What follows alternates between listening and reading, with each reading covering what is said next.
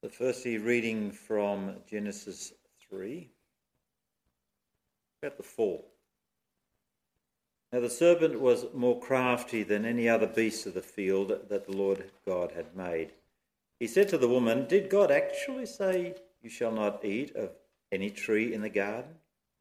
And the woman said to the serpent, "We may eat of the fruit of the trees in the garden, but God said, 'You shall not eat of the fruit of the tree that is in the midst of the garden, neither shall you touch it, lest you die.' But the serpent said to the woman, 'You will not surely die, for God knows when you eat of it, your eyes will be opened, and you will be like God, knowing good and evil.' So when the woman saw that the tree was good for food, and that it was a delight to the eyes, and that the tree was to be desired to make one wise, she took its fruit and ate. She also gave some to her husband who was with her. He ate. And the eyes of both were opened, and they knew that they were naked. And they sewed fig leaves together and made themselves loincloths. They heard the sound of the Lord walking in the garden in the cool of the day. The man and his wife hid themselves from the presence of the Lord God among the trees of the garden. The Lord God called to the man and said to him, "Where are you?"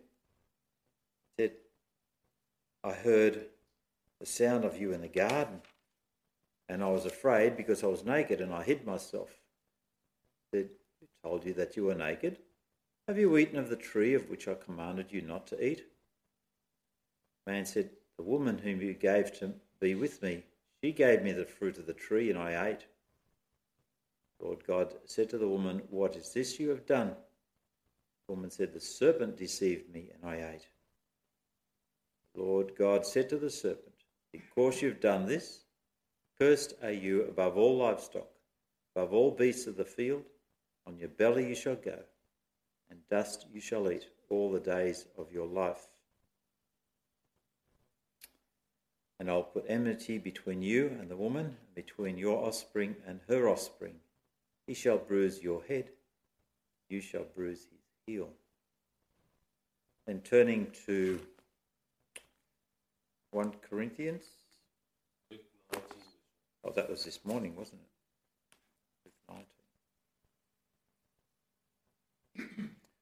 Luke 19, 1 through 10.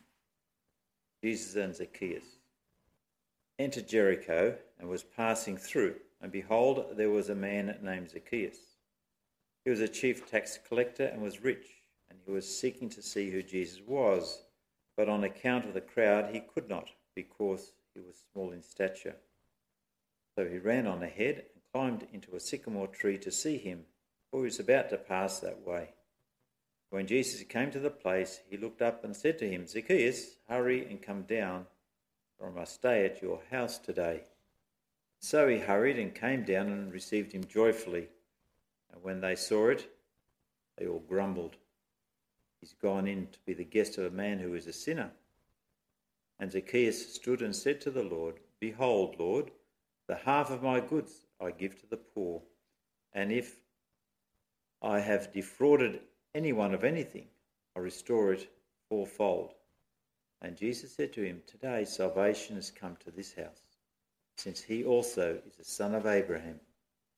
For the Son of Man came to seek and save the lost." So far the reading of God's word.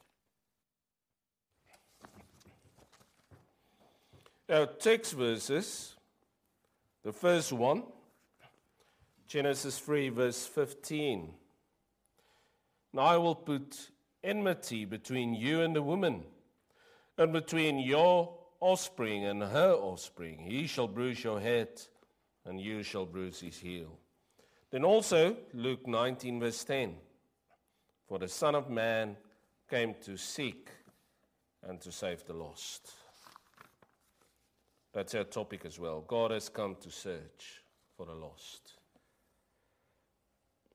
Beloved in our Lord Jesus Christ, Belgic Confession Articles 14, 15 and 16 told us about the creation, how original sin originated, and that we Adam's descendants have fallen into perdition and sin.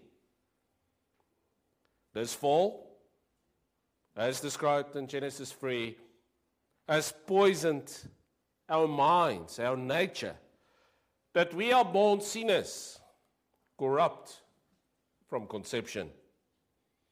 And all relationship between God and man, between man, and between man and animal were now violated and distorted. This fall was through the disobedience of our forefathers or ancestors, Adam and Eve.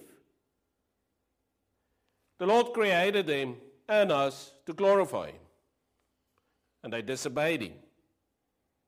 And this is the cause of all pain, suffering, wars, diseases, and the disobedience of man against His better judgment. And from this original sin grew sinful thoughts, words, and deeds. And we were guilty before God, deserved to be punished with the temporal and eternal punishment in body and soul. Belgic Confession, Article 17, concerns itself with our redemption, the recovery of the fallen man. It was God's actions towards Adam and Eve and their descendants after they had fallen into sin. And to make it clear what we were rescued from, Gideon the Bray describes our sin and misery and how desperately we needed to be rescued. The Bray described our sin and misery with these words: man had thus plunged himself into physical and spiritual death and made himself completely miserable. We were as good as dead. That though we were still capable of breathing, the grave was our destiny. We were spiritual dead in the sense that we had alienated ourselves from God, who is life.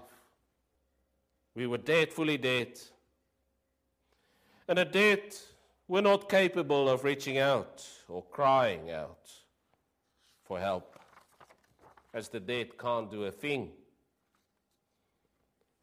And so Belgic Confession Article 17 wants to make clear that it wasn't just Adam and Eve,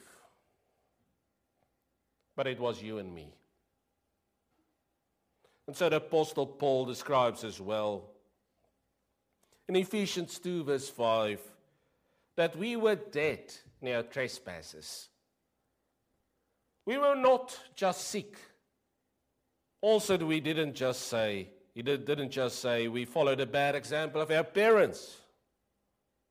It was much worse. We were dead in our sin.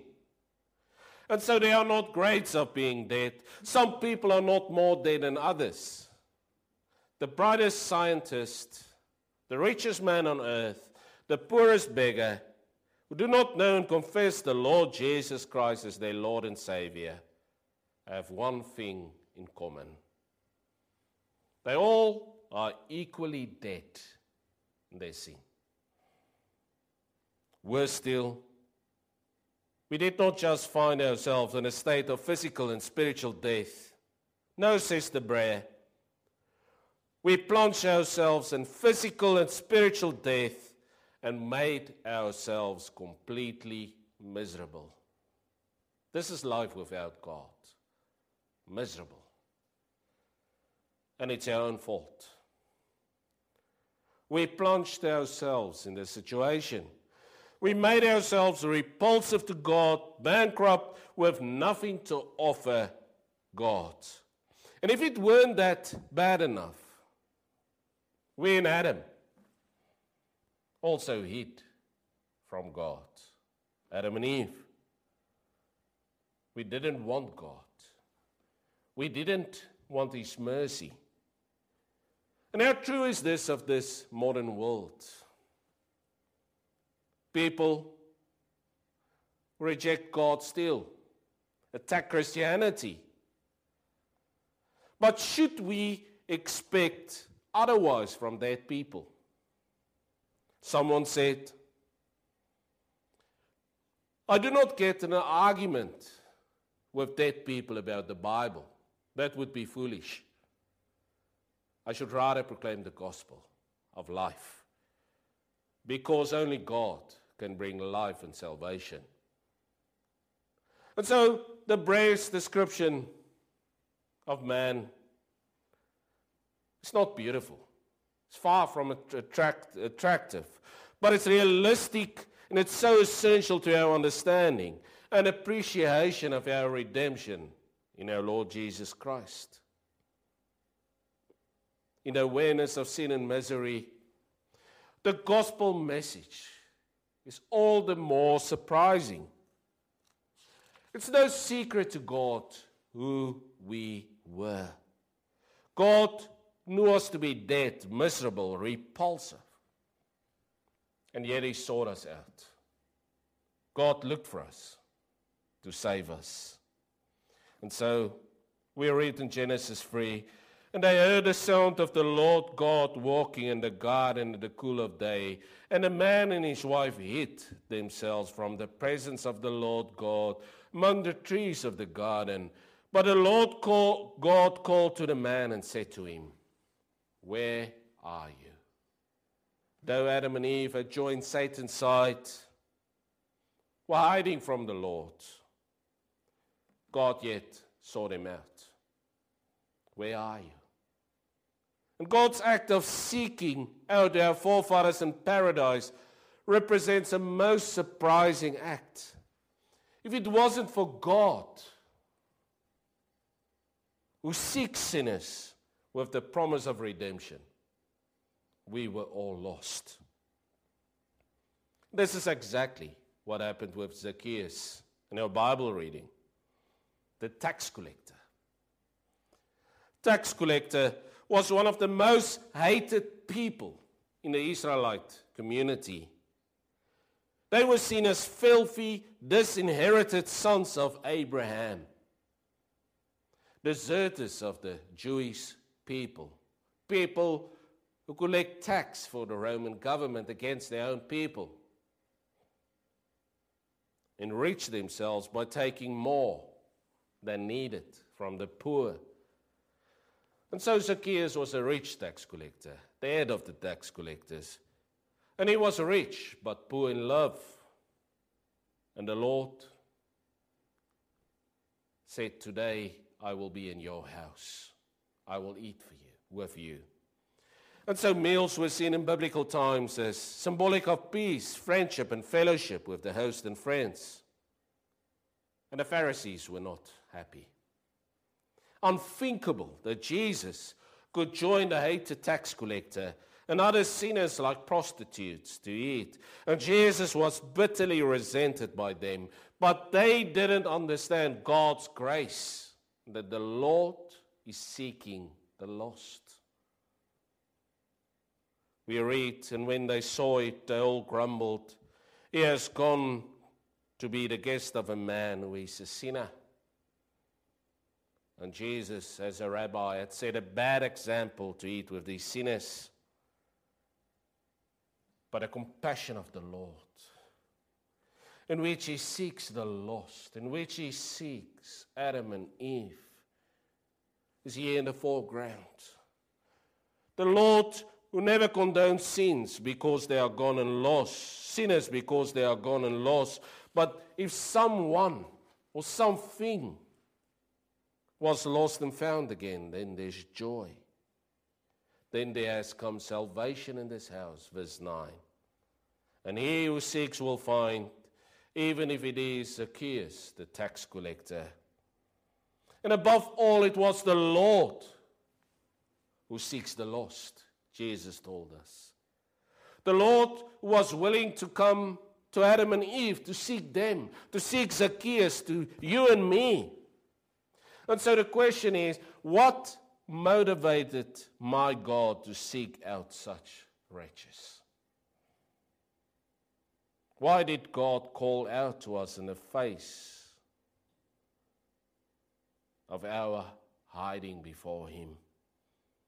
In Article 17, of the Belgic Confession states, "Our gracious God in his marvelous wisdom and goodness set out to seek man though man was fleeing from him." Again, we think of Adam and Eve there in the garden, fleeing from the Lord. Jonah, Israel, so many people today. But let us go back to Zacchaeus again. This man Zacchaeus put his position to good use. He was the head of the tax collectors. He was so rich that it was generally known. But this tax collector wanted to see Jesus. He wanted to see who Jesus was. And he heard that Jesus reacted differently to tax collectors, that you can pour your heart out to Jesus. And when Jesus came, Zacchaeus could not see because he was small in stature. He ran forward, climbed into a sycamore tree so that he could see Jesus as he passed by. And when Jesus came, everything changed. Jesus spoke to him as if he knew him long before. If he knew him even before his birth. And that's how the Lord knows us. Isaiah 49 verse 1. "Listen to me, O coastlands, and give attention, you people from afar. The Lord called me from the womb, from the body of my mother. He named my name." Jeremiah 1 verse 5, "Listen to me, O coastland, and give attention, you peoples from afar. The Lord called me from the womb, from the body of my mother, and he named my name." And the Lord called Zacchaeus by the name, but also you and me. And he stayed in Zacchaeus' home to share a meal with him. "Hurry and come down, for I must stay at your house today." And Zacchaeus, who had this act of love, received it with the greatest joy. For this hateful man, the lost son of Abraham, Jesus' grace did more than many words. He wanted to be at his home. And so God, full of grace, offered salvation instead. Great was Zacchaeus' joy. But also in heaven there's joy over each sinner who repents. And why did God offer salvation? Only out of grace. We were not saved because we were without sin, as the Pharisees argued, or were better than others. We were saved out of pure grace, the Lord who sought us while we were fleeing from him. How could we who were dead be alive again? Was there no hope left? And so the Belgic Confession takes us again back to Genesis 3 verse 15. "And he comforted him, promising to give him his son born of a woman, to crush the head of the serpent and to make him blessed."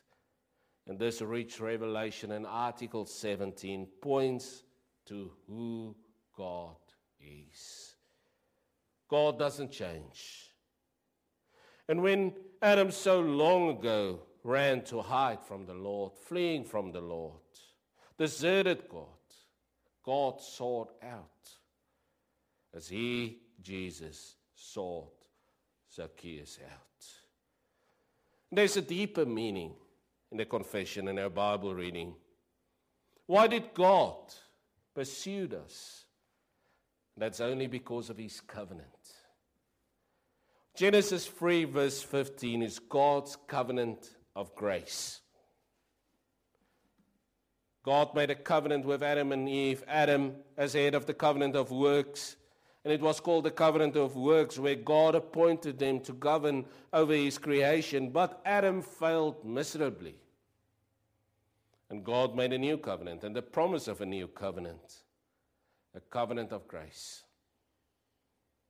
That Adam would be replaced by the second Adam, Jesus Christ, his own son.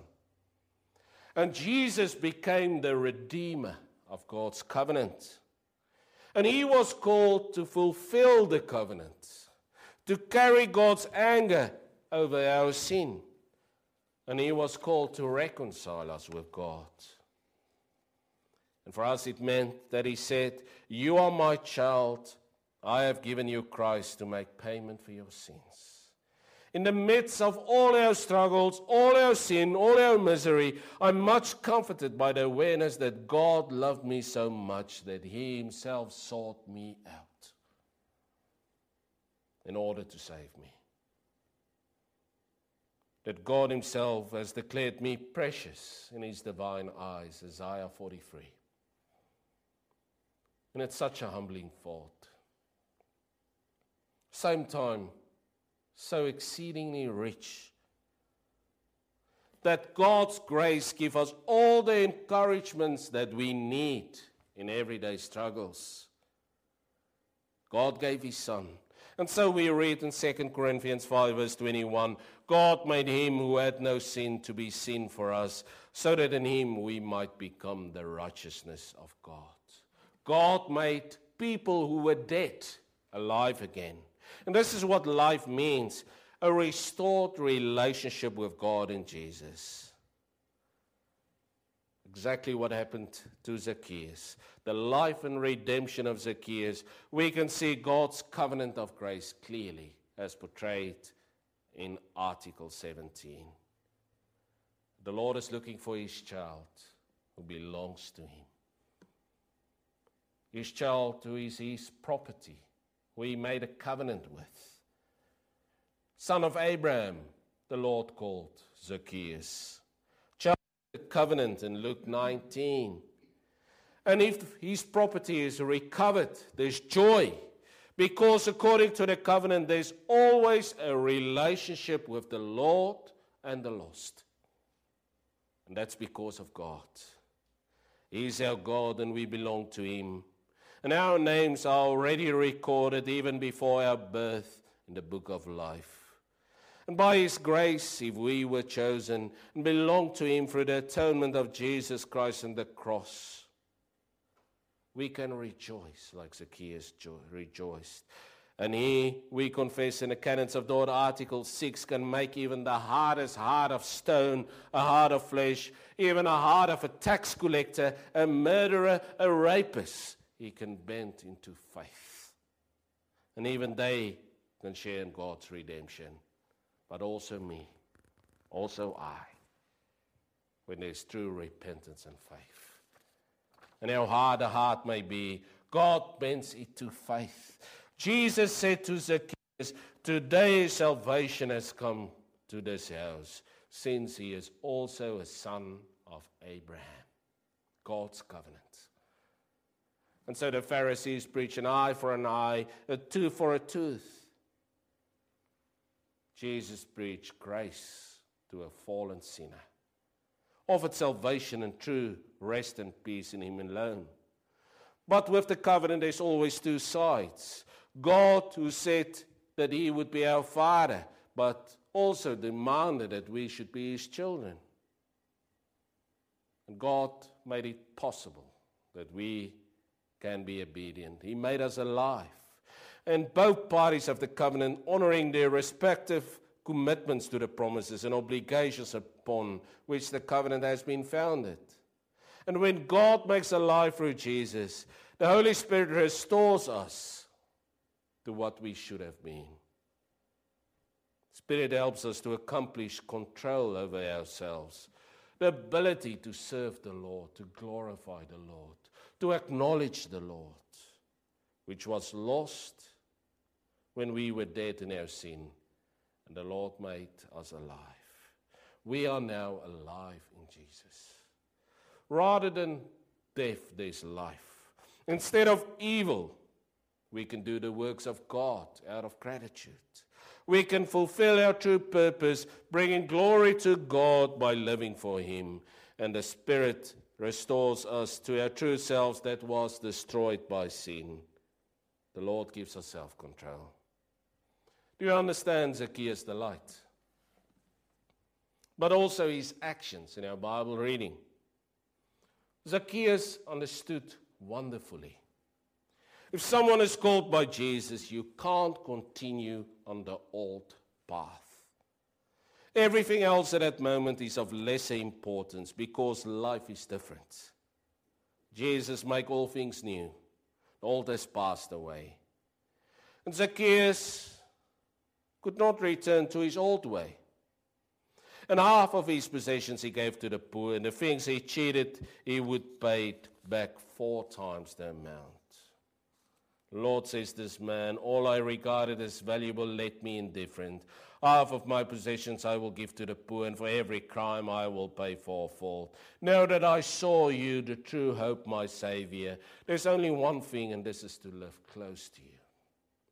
And when you hear how the Lord restored the fallen man, you and me, we don't have to fall in despair about our sin, or the sin or the heartache of this world. But we can hold on to the Lord who gave his Son so that we could be saved and redeemed. What should we do? Proclaim the gospel of hope. Live the gospel of hope as people who are alive in Jesus. Be faithful in the way you serve the Lord, and glorify God in everything you do, and rejoice that you can be his child again, out of grace alone. The same as Zacchaeus, the Lord who searches for the lost. The Son of Man came to seek and save the lost. And then, this is a glorious confession, full of grace. Amen. Let us pray.